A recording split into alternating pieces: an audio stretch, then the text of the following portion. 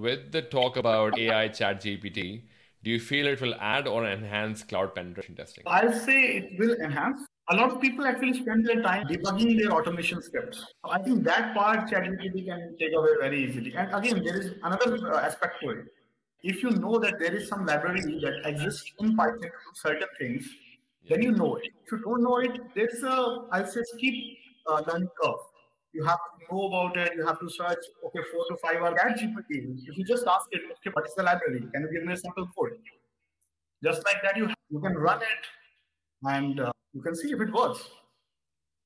Happy Chinese New Year to everyone celebrating. This is the Year of the Rabbit, which is supposed to be the luckiest animal. So I hope it brings everyone luck as well.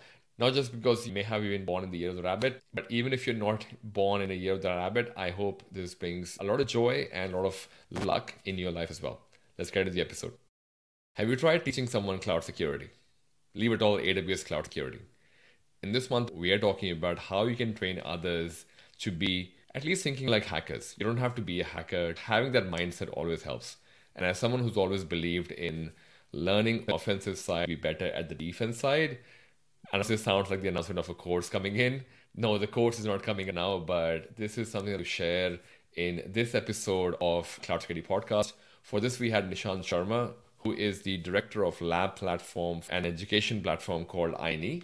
And they have released an open source tool called AWS Goat, which it comes with MIT license. You can use it yourself, and you can use that to train yourself in cloud security. And these are common scenarios of what are some of the common use cases you see. This obviously is a great conversation for people who are trying to learn. This is also valuable for people who are trying to do defense in AWS as well.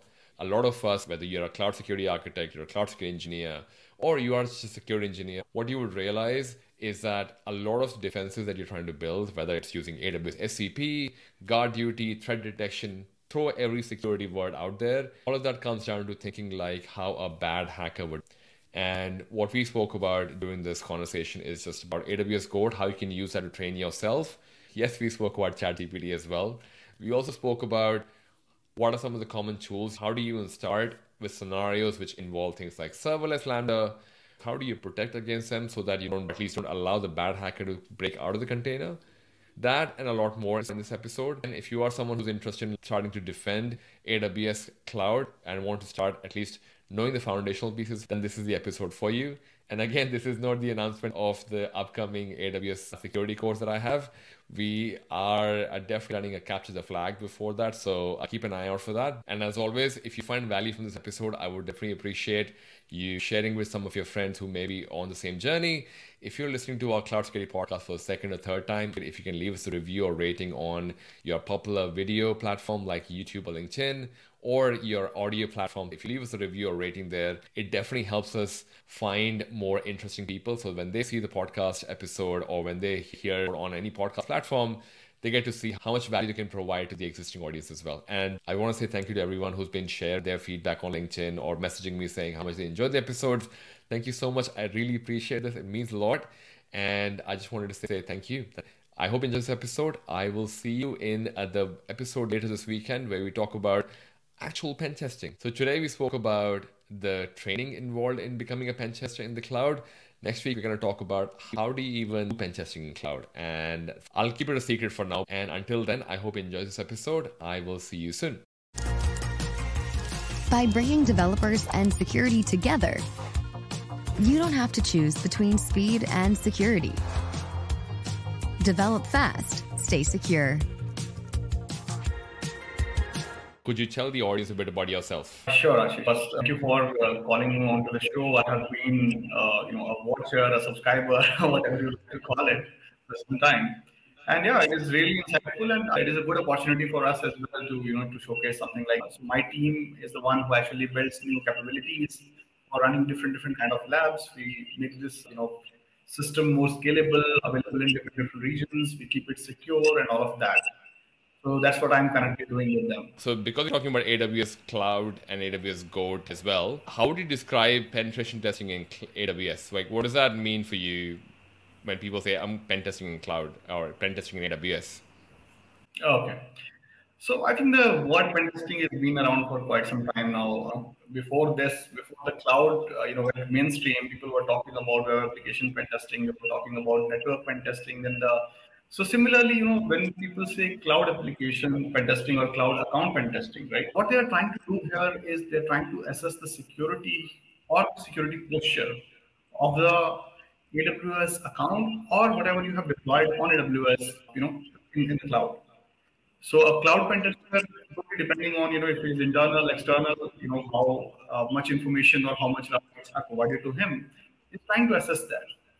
And main things that you worry about are misconfigurations because vulnerabilities, as soon as they'll know it, they'll patch it. In cloud, if AWS finds something, it is already patched for everyone, right? So I think the main focus for people there is to find the entry point.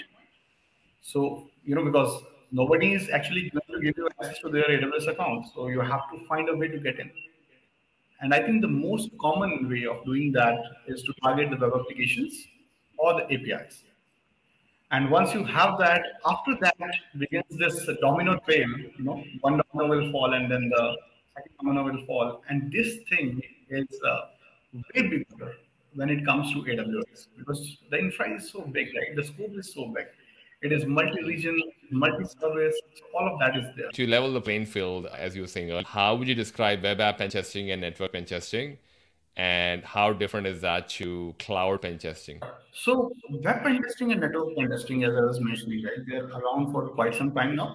When you say web application pen testing, it is very important whenever you're talking about pen testing. So when you're talking about web application pen testing, for example, suppose I put up a very simple PHP website on a web server which I am hosting. Now means you can divide it into infrastructure security and web application security. But generally, when people say this, they target both things. So they will see if they can find some vulnerability in WASP top 10 or something else. And similarly, they also try to see if they can reach out to the server and see if there are something other things open, right? So, for example, most of the cases when people run WordPress, they're actually using one server and this MySQL database is also running on the same. So in that case, the scope is covering both of those. Yeah. When we talk about network pen testing, it is more about what all you can find when you are connected to a network, right? And obviously, finding is the first step. Then you try to find which hosts are there, trying to find what all they are exposing, what kind of services are there, which services are not protected, and then you try to attack that. And then there are other attacks, and the responsibility for the infra used to fall on the people who are deploying the application and maintaining it. Now, with cloud, I think the main shift that is there is a shared responsibility model. You don't have to worry about the infra because AWS or whoever is the provider is actually taking care of it. So you don't see a real physical switch that you have to manage. If you want to put up a VM and you want to make it secure, there is a security group that you have to configure, and it is very easy to do.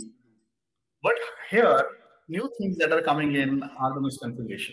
So you have to make sure that the IAM roles that you are making, the other roles, the policies, all of that are good. They are not giving excessive privileges. They are using the good practices and all of that. Again, means in cloud, there is another aspect that is there. When you had a fixed infra, you know that people cannot abuse more than that. In cloud, you don't have that. Interesting. And I think you dropped in the OWASP top 10 as well. And I think a lot of the AWS cloud elements, GOAT elements link over there as well. So maybe if you could probably introduce what AWS GOAT is and what was the reason for starting it, and we can probably talk about OWASP top 10 after that as well. So what is AWS GOAT? So AWS GOAT is actually, a little effort from our side to give back to community. So, as I was discussing before with you in our last call, so we were hiring a lot of engineers who are going to, work on AWS and GCP and Azure. And we wanted to teach them as well as on keeping the system secure. So, we asked them to watch some conference videos, go through the blogs. We did the same. And then after that, we came up with a list that, okay, let's build all of these things which are affected by these vulnerabilities, and then we will patch them. Yep. So when we did this, and it took a couple of weeks. After that, when we put it together, it looked like something which a new user can use to learn AWS security hands-on. Because especially for the novices, to actually begin with it, there are multiple factors that are there. You have to ensure that you're deploying the infra correctly. we're taking it down correctly, otherwise it will be charged, and all of that. And then the most important thing I think is the exploitation part. If you have never done it before, you are going to not feel that confidence that you are okay, I can do it. Yeah. So that is package it into a easily deployable, which you can extend and contribute to easily, and put it on GitHub. And then we told our company, and then they were very supportive. They're like, okay, yeah, it looks good for the community, so why don't you guys actively develop? So that is what AWS Code was as a product. And right now it is on GitHub. You can just go there, you can fork the repository, and using GitHub Actions, you just have to set 2 to 3 parameters, and it will automatically deploy on your account. And it is as easy to take it down after you have done this. Obviously, it's a vulnerable project, so nobody is advised to use it in production environment. Yeah. It is supposed to be a new account that is there for just for trial. Yeah, so people can use that for training themselves in pen testing. I think it is way bigger than that. Again, when you have a tool, right, there is like 100 ways of using that tool depending on what the tool is. So in case of AWS Code, you have the application code, you have the infrastructure as code in Terraform. Okay. And then once you deploy it, the first thing that you have already covered is you have seen the code for both things. So you can learn IAC using it, you can tweak it, you can deploy it, see what happens, right? Then once it is deployed, you will have a web application. We have multiple modules. The first module is a blog application, and the second module is the HR application. And the reason for doing this in modular approach is because each application has different components depending on what it is doing. And those components, if you want to create a scenario, it will not look realistic. For example, if there is a blog application, why a blog application will use something like Q or something? It doesn't make sense, right? So that's why we have made sure that we have kept the backend infra, which is required to deploy that application, very realistic as we can get in this case. So once you deploy it, you can try to break into it using different vulnerabilities that are there. So we have put in vast top 10 web application vulnerabilities on the web application side that people can see. Similarly, once you have deployed it, you have exploited it. And again, for exploitation, we actually give you manuals, we actually give you videos, so you can see and do exactly that. You're not able to do it on your own. And once you have done that, after that comes the defense center, because you have full visibility and it is your account, so you have full control. So now you can try to see which AWS native things like GuardDuty, like the Macie and other things, what all you can use to detect these and to contain these. Because, again, there is a saying that either are hacked. So it is better to get prepared for the second one. So if you can detect it or contain it, I think that should be the objective. So you can do that. Then you can do the security engineering by modifying the IAC. You can deploy and make sure that this vulnerability doesn't work now. So yeah, all things you can do with it depending on what your objective is. It's pretty awesome. And I think, as you were saying, I think there's a question that came in from Roderick, and I think it's pretty timely as well. Do you need permission from AWS to do penetration testing against your AWS account resources? So for your own account that you own, you don't really need that because you are checking your system, right? And when we say, by testing, we are not doing something different entirely, right? We are doing the same operations that a normal user will do, but we are just doing it in the way to find things. So for example, most of the cases when you are doing enumeration on AWS account, you get access to it, and now you are doing enumeration, you're actually carrying the same commands in the backend. The tools that you use like Paku or something, right? So they use the same kind of API requests in the backend. So for AWS, apart from the volume, they cannot actually differentiate in it apart from the volume part. So up to a level, they don't really care because it is your account, and if you're trying to make it secure, then it is all fine from their side. That's awesome. And I think I'm gonna add a few bit. Hopefully that answers your question, Roderick, but feel free to ask a follow-up question.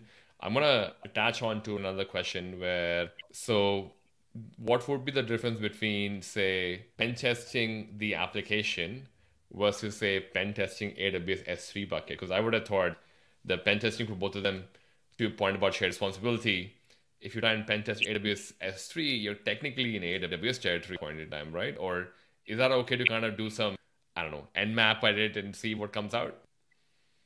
Means you can try that, but I think that part they are already handling, so you're not going to see much there. So when you have brought it, when you have mentioned it. So whenever you are spinning a EC2 instance in AWS, and if you are getting a public IP on it, so AWS actually have these registered block of IPs which are actually public. So you can actually you don't know which one, Yep. but you know it is from that one. So there are mass scanners. So they are scanning for it. As soon as they find SSL or something, automatically they try all the root passwords. And if once you get SSH login success, they will actually install a crypto miner or a DDoS bot client or something on it. So means they are not stopping them. So I didn't see them stopping anyone else. Actually, it's a good point because the whole crypto miner thing is interesting because you would get notification that, hey, crypto miner potentially on your EC2 instance, but they could technically, to your point, block it. They don't have to like make it a notification and you take an action accordingly, I guess, which simply block it if they want you to. So that's pretty interesting, man. Then how different is, say, I guess to your point, that AWS GOAT is deploying application into AWS. And when we try and say work through scenarios in each of the modules of AWS GOAT, we're technically just testing the application and I guess the thing underneath. Is that right? So that's the thing, right? So when you're talking about that you're managing or a third party department where you have deployed something, it actually stops there. The scope actually stops there. So for example, suppose you're targeting WordPress or something. So Yeah. from WordPress, you are means even if you hack everything in it, you are going to get access to their modifications and the database. That's what you care about. Yeah. Yeah. However, when you have deployed a complicated application on AWS, so if I take example of module one of AWS Code, so we have deployed this application, this core application using serverless, that is Amazon Lambda. Yeah.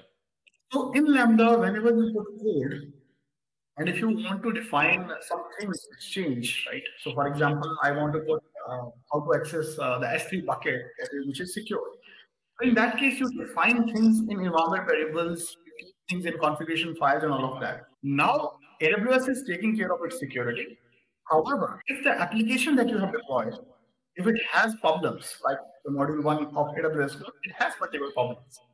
So once you get your foothold into the Lambda, now you have crossed the boundary from the application to the AWS infra side. Yeah. So once you're in the serverless, you can try to dump these environment variables. You can try to see what are the connection strings there. You can try to see what are the keys there. And from there, you can also check if there is some role attached to it. From there, you can try to get the temporary access credentials. You can try to see what all is allowed on it. And then from there, you can jump, right? And after that, it is all trying and failing and, jumping to the another service, another service, and another service. Yeah. So that's the boundary, right? You just cross from one side to the other side, and now it is limitless. And once if you have admin role or something, yes, you can do anything and everything. You can destroy their infra, you can spin up multiple machines. And the thing with admin rule is if it is not properly configured and they're not using the organization rule and SCPs and other things to control it, you can pretty much disable their detection mechanisms as well, right? The guard duty and other things also you can do if it is just an account, not an organization. Actually, there's another question from Roderick here. What are cloud penetration testing tools used for pen testing? There are multiple ones. It totally depends what exactly you want to do. But generally, when people ask this question and they're starting up, they're talking about the enumeration and the basic exploitation. I think Paku is one of the tools. PSU. It is one of the tools that is very famous. We have used it. It works fantastic. Means if you want to do enumeration and everything, it will bring down the effort on your side by a very great deal. That is the first one. And then, as you know, right, open source community is it's a very engaged community. So when you put something out, people will try to create forks of it, will try to bring more tools in. So multiple other tools are there. But you can start from there. Awesome. Thank you for answering that. And again, feel free to ask a follow-up question, Roderick, if you like. So you mentioned I guess, crossing the boundary into the AWS Lambda land. And we spoke about the fact that I think what you said is absolutely right as well, because you're technically doing exactly the things that you would expect to do in an AWS Lambda, EC2, or whichever service you talk about. But I think what you're looking for is at that point in time misconfiguration, because I guess the first 2 episodes of this month of Break the AWS was around cloud security research. They said the same thing as well. They're not really trying to do, I don't know, like hardcore deep 0 day somewhere, basically, but they're trying to come from a perspective of this is how a normal person, or at least this is how AWS expects you to use it. But what's the way if I change, I don't know, parameter 1 to 2, does it make a difference? Or if I try different kind of fuzzing, does it make a difference? So I think it's very well said. I think one of the things that you called out over here, serverless misconfiguration as well. I think actually Tom's question is kind of like where I was going with. So I'm gonna bring up Tom's. How useful is the metadata URL of a cloud instance? Very. Actually, the metadata service that you can access in EC2, right? So AWS actually had to make changes to it just to prevent it from the SSRF attacks. So what people were doing, they were deploying web application on EC2. And if your application is vulnerable to SSRF, where you can make the server make the request on your behalf, you can actually make a request through the web application to the metadata service, and then you can get some information. From that information, you will be able to actually obtain a temporary access credential or token. And from there, you were able to access everything that the role or the EC2 machine actually had access to. So for that, us actually had made some change. I'm not recalling it, just to make it more difficult. But it is still possible if you have foothold on machine now. The change you're referring to is version 1, version 2 of the Yes, ES exactly. as well. So Yeah. I think it's probably I actually covered it in my class, but I don't remember right now what exactly was the change. 100%, man. But I think to Tom's question, I guess it's still useful because many people have not upgraded themselves to V2. They still use V1 of IMGS. So I think to what Tan called out, this is definitely something you would still find quite everywhere as well. Oh yeah, so someone else called out that played quite a big role in the Capital One data breach as well, which is also true. I think the Amazon hacker used it as well. Sorry, did you have some thoughts on that as well? Capital One and anyone else that you know of that basically exploited this? So I'm not sure about the Capital One. I have not checked it in detail. But when we were taking these vulnerabilities for AWS code, at that time we made sure that we are always picking those things which have actually happened in real world. So this thing happens so much that means, there are countless examples. If you just search for it, SSRF risk hack, you'll get multiple examples of this. And the same thing can also happen in the containerized environment, by the way. Yeah, 100%.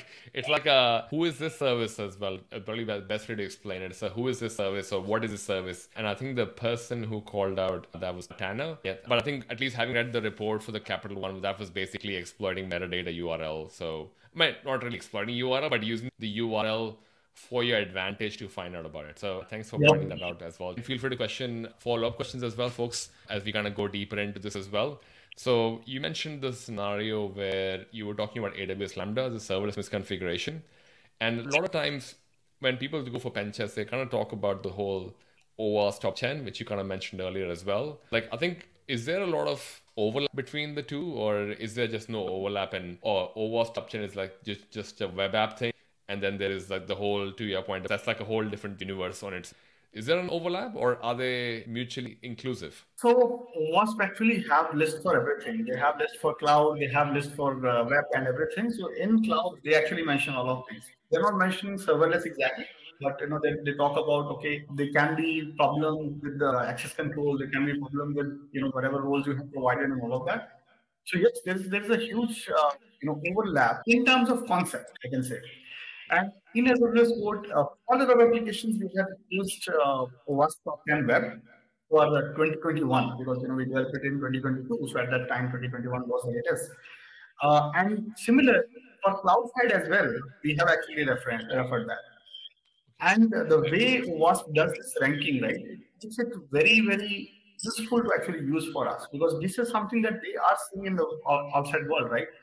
So most people, again, means as a security researcher, I'm very fascinated about the vulnerabilities and the 0 days and other things. But I think the most of the time, if you see, just like you mentioned, right, the Capital One data breach, and even if you check the APTs, right, the Advanced Persistent Threat Groups, it's on MyPace website. If you go, they have this full-blown section. People are actually not aware of it, but there's so much knowledge there. So if you go there, click on APTs, you'll actually see a list of all known APTs. And if you click on those, you'll actually see what kind of techniques they have been using. And some things are so simple that you will not even believe that this is leading to the APT threats and all of that. Similarly, most of the times when we are looking for, looking into these hacks and the problems, it actually comes from naive mistakes, uninformed decisions, and all of that. Yeah. It will cover both. I think 80-90% is already covered. Yeah, I think what that reminds me. So on the Attack Mitre website, one of the things they call out for the kill chain, or I guess the attack path for a hacker for cloud was phishing.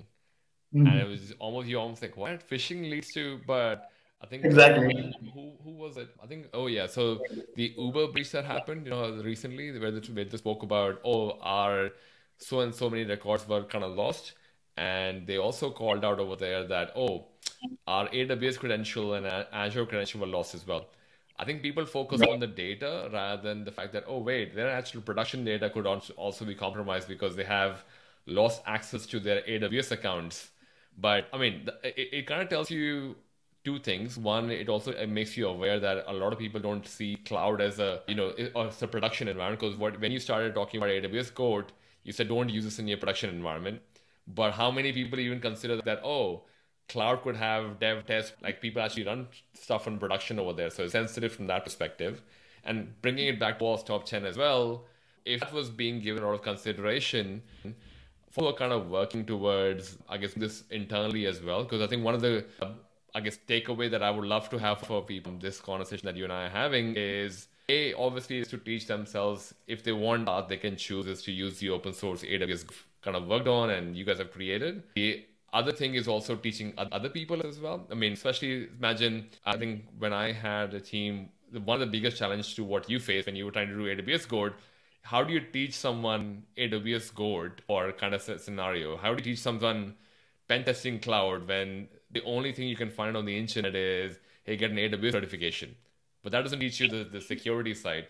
How do you normally recommend people who try and want to build an internal training for cloud security and not necessarily for pen testing, but maybe just for cloud security? What do you normally recommend to them? Yeah. So, I'm in this training space for I think 8 years now, Yeah. conducting trainings, workshops, building courses, labs, everything.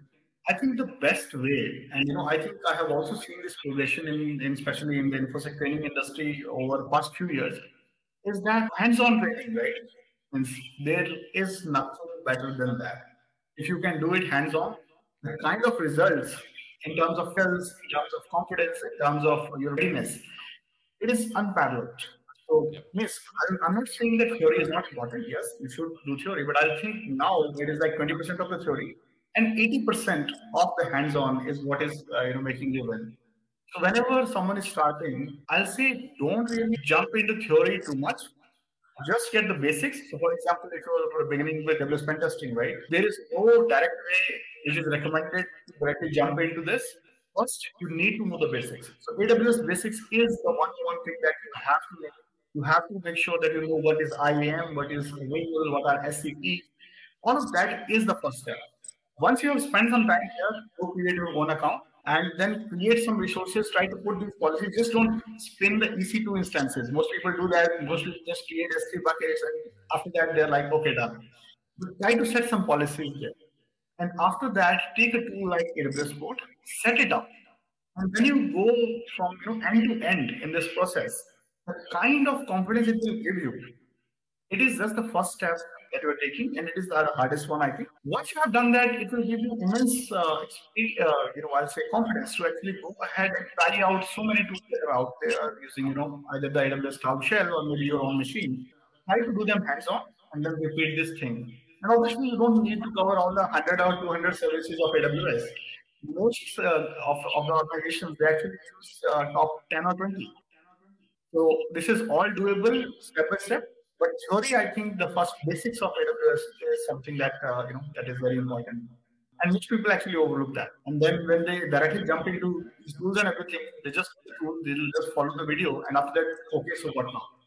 So you won't be having this problem if you take some time. And I know it is not the best thing, but again, it's important.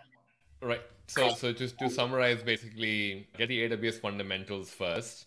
Once you've done that, build an account, EC2 instance, whatever, but put some SCP policies, and then deploy something like AWS Goat or similar, Yeah.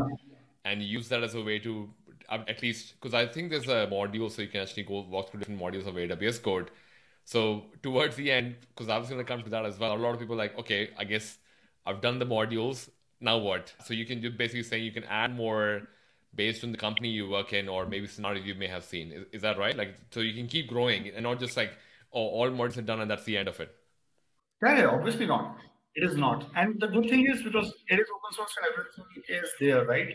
Try to make tweaks to it. Once you do some tweaking in the IEC, now I think the opportunities and the things that you can do, it is limitless because you can just the IEC documentation for Terraform. It is like one of the best documentation that I have seen. So you can just go there, try to find what kind of resource you want to deploy, and it will actually show you this is the thing that you have to copy paste, and these are the things that you have to change. So by using that, you can actually create your own scenarios for your own company, right? Your own whatever you are managing. You can try to replicate all of that using ISC or maybe even manually, and that is where you can pen test it. And once you have some insights into the security postures, how to improve it, then maybe deploy the changes onto the production. I was gonna say the one thing that I love in the entire conversation is that you did not mention what was it, Kali. Oh yeah, sorry, so they've changed their name now. Yeah, so because I remember when I did the offensive security training for OSCP, it was kind of like drilled in. Like everyone who would bring their laptop to a CTF, they would have Kali installed on it. That was like step one. I'm totally a hacker right now. I'm glad you didn't mention it because a lot of people just assume that I need to have track or Kali installed. But I'm glad you mentioned the fact that build something and then try. You don't have to be like super sophisticated to go down this path. Is that right? Yep. And I also use Kali. I love it. I have been using it for so many years now. Nothing against them. But the way we do things, we ask them to bring Kali as well if you need to use it. Otherwise, the other way that we try to use for AWS is create your own account. In the account, you actually get this thing called Cloud Shell, right? You can get a shell inside the Cloud account and it is free. Yep. And it is so easy to actually install things in it. If you want to install Paku or some other pen testing tool, it is very easy to install it there and you can take it away with you, right? Even if you go somewhere, you open your own account and from there, it will work. We install most of the tools in that. And from there, then you can do things. But yeah, nothing against that. Because installing Paku on your own EC2 instance is a Cloud Shell. Because if you do EC2, then you are paying for the EC2. Cloud Shell is free. Right. Okay. So actually, yeah, because Cloud Shell is just an instance over there, right? Like, it in one of the EC2s in the backend, but they don't charge you for it. Yeah. So it's a point in time thing. Yeah. But it is persistent. So whenever you need it, you just click on that console button on the top of AWS's screen.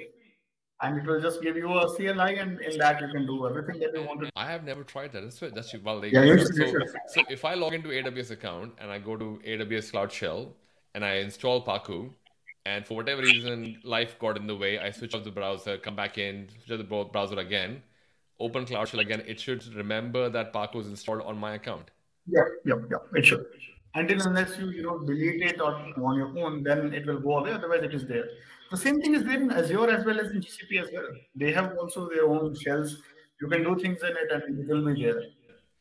Interesting. That's very fascinating for me, man. And it is very, very helpful when you are dealing with AWS's own account. So, if you want to do something in the same account, using the cloud will actually save you so many hassles. You don't have to install the AWS login or something, their utilities on your machine.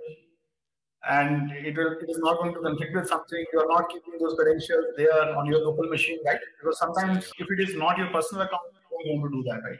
If it is not your own personal machine, you don't want to keep those credentials there.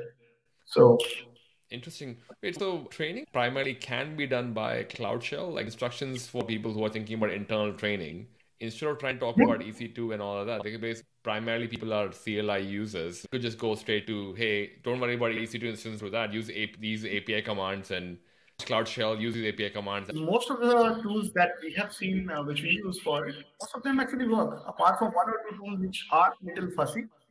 For that, you can use otherwise most of the tools now. And it is getting better and better, if you remember, right? 5 or 7 years back in time, it was a nightmare to install some of the tools.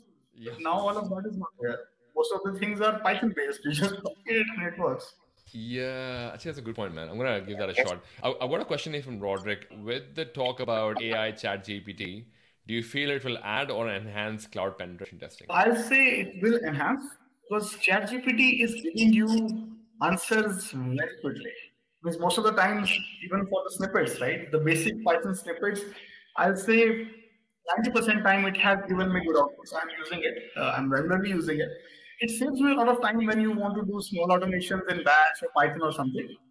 In terms of even the cloud pen testing, right? The subject matter is also there. I think if we take that effect into consideration, ChatGPT and the advancement in AI from a pen tester's point of view, yes, it is going to help us a lot.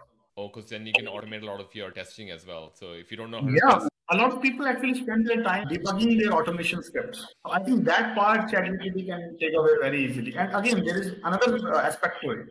If you know that there is some library that exists in Python to do certain things, then you know it. If you don't know it, there's a, I'll say, steep learning curve.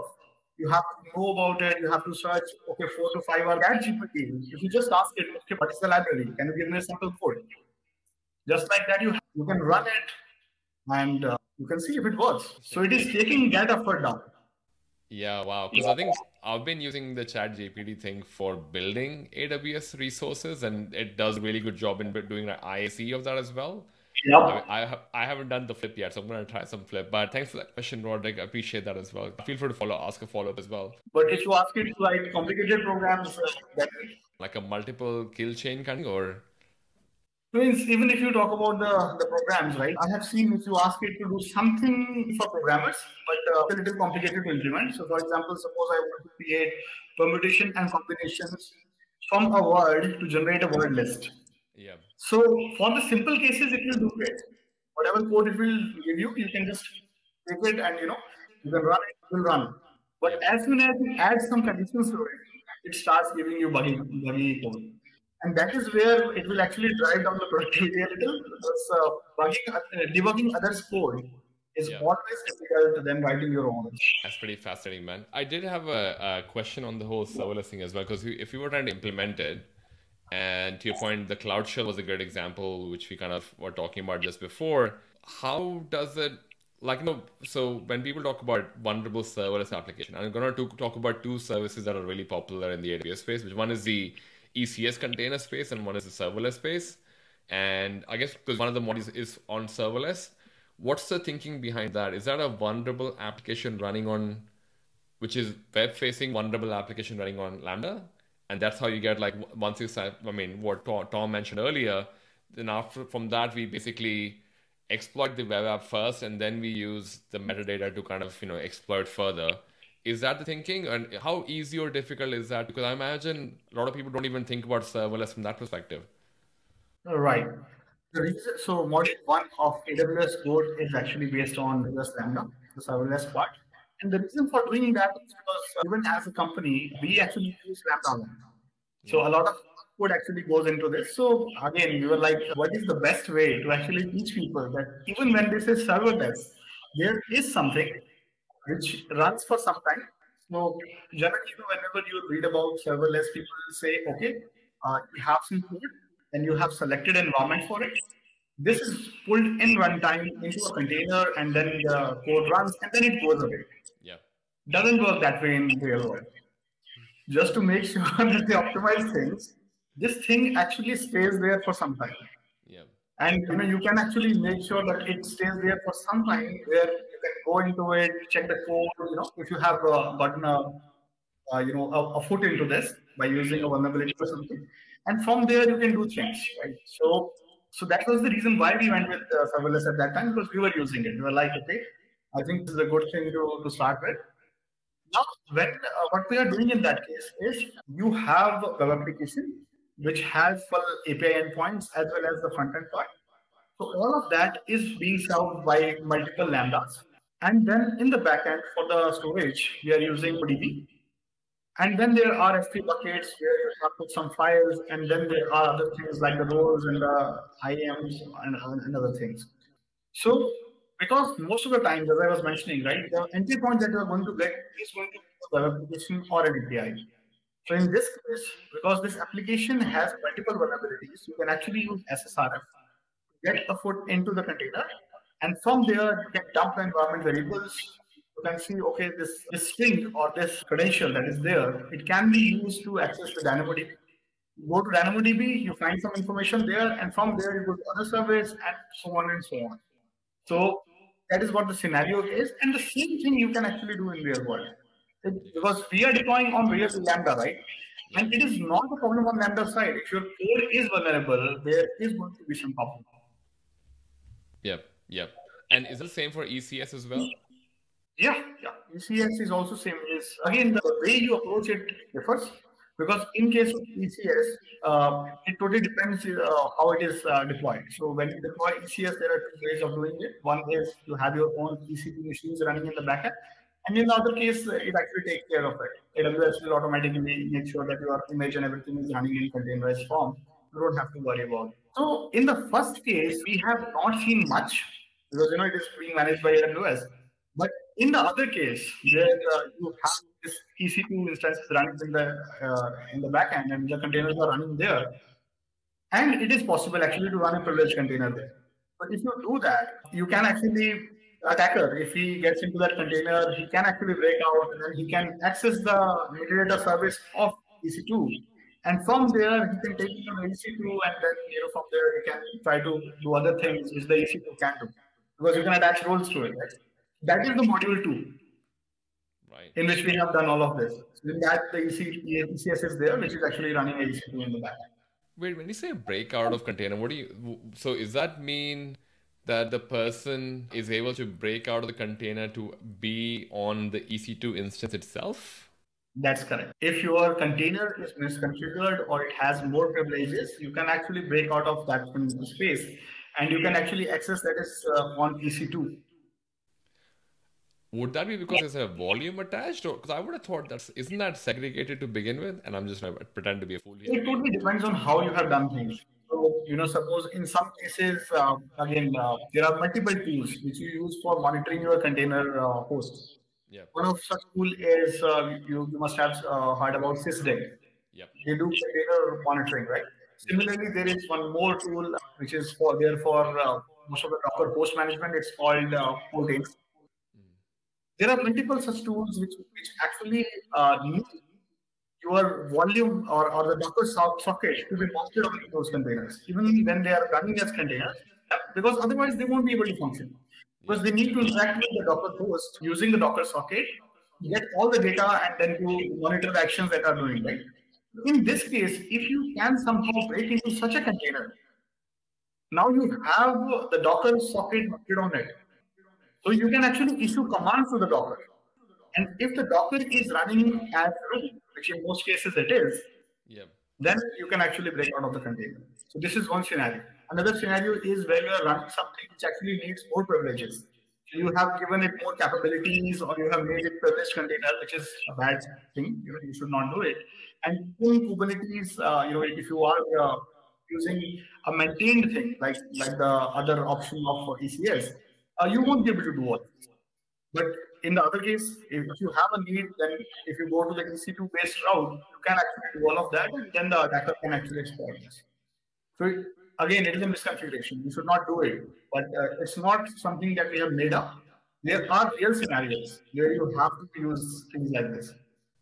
And how do you protect against this as well, to your point? And because a lot of people some people talk about the whole runtime security of ECS containers as well.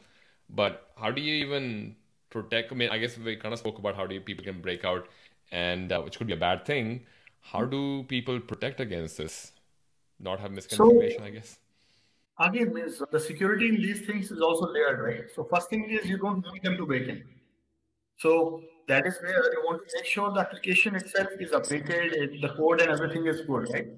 Now, assuming that updated and people will be able to break in, then you have to put in things in places. So, for example, Sysdig itself actually allows you to detect as soon as a shell is spawned into any of the containers. So, as soon as if you bash or something in a container, Sysdig can actually tell you that it can send you an alert on your dashboard.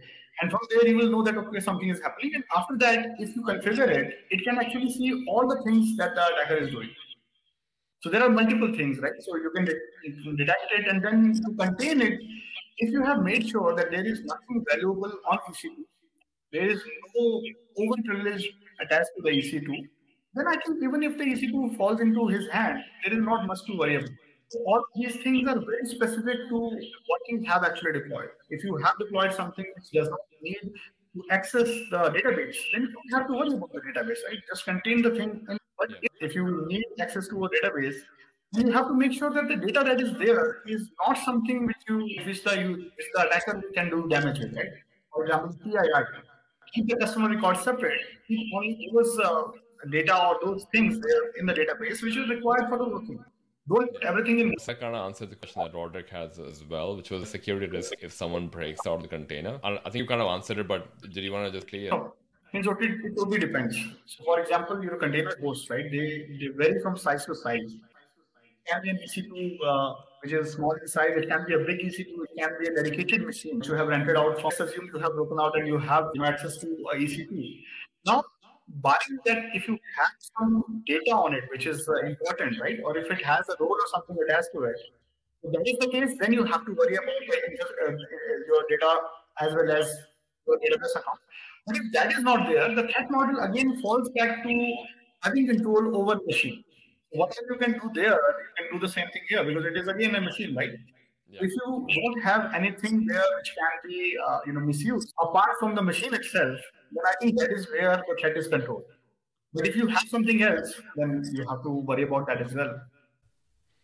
Awesome. Thank you for answering that as well. I think one more thing that I want to highlight, most people, right? So in Azure, when you run the VMs, most of the time people just think that, okay, the VM is running. Even if the VM is pawned, the most charge that I will ask is to run the VM, which is not true.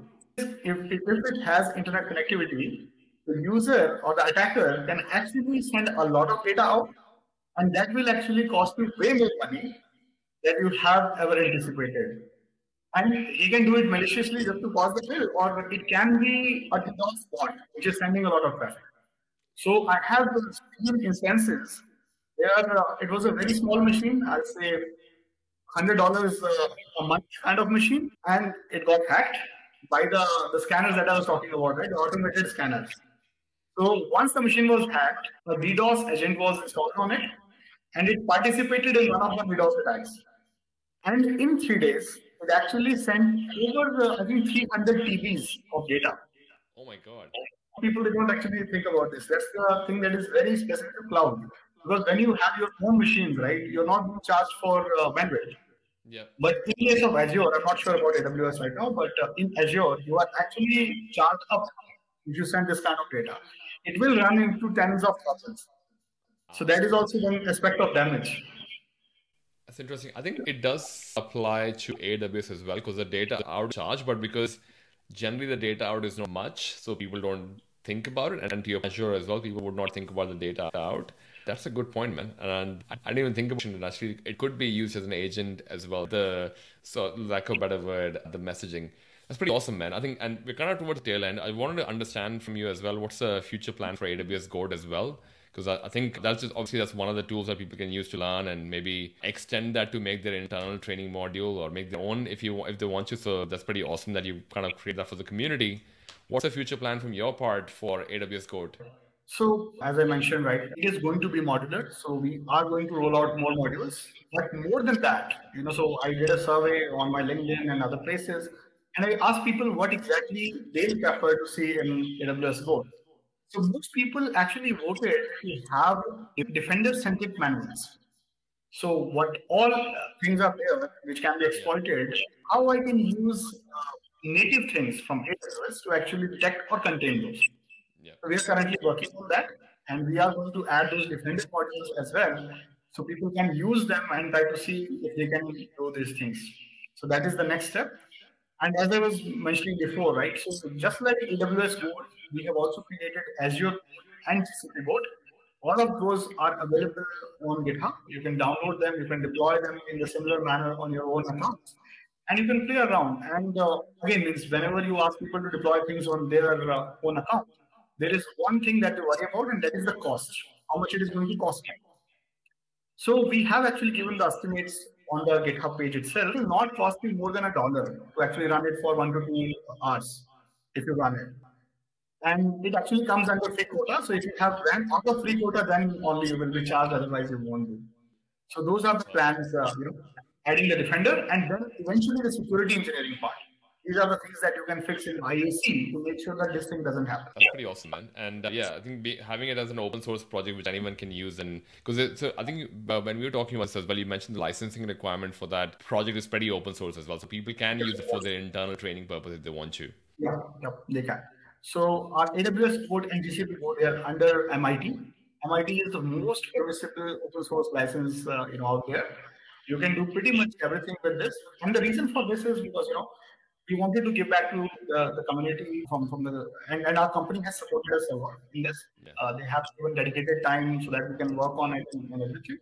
So yeah, even if someone is facing a difficulty when they are creating their own modules for AWS core, we actually help out those people, and we try to see if we can add whatever they are needing for that. Awesome. I think this would be a pretty good add-on for the follow-up conversation that we have later this week. So I mentioned this to you earlier, but I think we've got someone coming in who's going to talk what's it like to do penetration testing in the cloud world as well with scoping and everything. So another conversation later this week as well. So I think I'm sure you'll find that conversation quite valuable. But that was kind of like the technical question that I had. I've got some fun questions for you as well, 3 fun questions, which I would love to get to have you share your other side as well, which is the first one being, what do you spend most time on when you're not working on cloud training or technology? Okay, I love gaming, so most of the times I'm playing Age of Empires, Oh, nice. the version 4. So yeah, Nice. that's the top thing. Second, I love cooking. So whenever I have some time, I do cooking, and then the third thing is to go around and see what all is happening nearby. Yeah, that's all. Awesome. I think cooking is kind of what my third question. But the second question, what is something that you're proud of but is not on your social media? Okay. That's a tough one actually. So yeah, it is work related actually. So the kind of we have at they need to make sure that their customers can run labs 24/7 in 6 different geographical regions, right? They are running thousands, tens of thousands actually labs every couple of days, and keeping that infra up and making sure that it is secure and everything. I think that is the main thing that I take pride about, but I don't actually say it. This is the first time I'm mentioning it in the conversation. No, but As an engineer, I love that part. Yeah. yeah, as an engineering, I can imagine the scale of engineering that is also quite challenging as well. So I'm glad you're doing, and something to be definitely be proud of. Last question, and this is kind of related to your cooking, I guess. What's your favorite cuisine or restaurant that you can share? So again, I don't have a favorite right now, but favorite cuisine, I prefer Indian. Yeah. Mostly the butter chicken or something. Yeah. Yeah, well, there you go, butter chicken as well. It's always good to have. I think someone in Sydney over here started something called the Indian kebab. And the Indian kebab is basically a naan bread with butter chicken inside. I think as I found, I could make a kebab out of it. For people out there who, if you want to try an Indian kebab, that's what it is like, basically butter chicken inside a naan, or like a rolled up naan. But that was most of the questions we had, man. Where can people find you on social media to kind of have follow-up questions about the whole AWS Go and cloud penetration testing and all that as well? Yeah, I'm on LinkedIn, I'm on Twitter, so yeah, all the questions are welcome. I get these questions even for people that I have interacted like 5 years back. So they go into field and they're like, okay, this is the thing. How do we tackle it? And I also learn from that because sometimes you don't think about things even when you're working on it full time, right? Sometimes the outer perspective, the outsider's angle, is very valuable. So yeah, Yeah. forward to all the questions. Awesome. Well, thank you so much for coming in. Everyone else who's joined us for the session, the pen testing session happening this Thursday. You'll see the live stream notification page, so definitely make sure you follow the Cloud Security Podcast page. But otherwise, I'll look forward to seeing you all. And thank you again, Nishant, for coming in. Well, I'll see everyone on the next episode, and hopefully Nishant can come back in again. But thank you so much for this, Nishant, and thank you everyone for tuning in. Thanks, everyone. Thank you. All right. Thanks. Bye. Bye.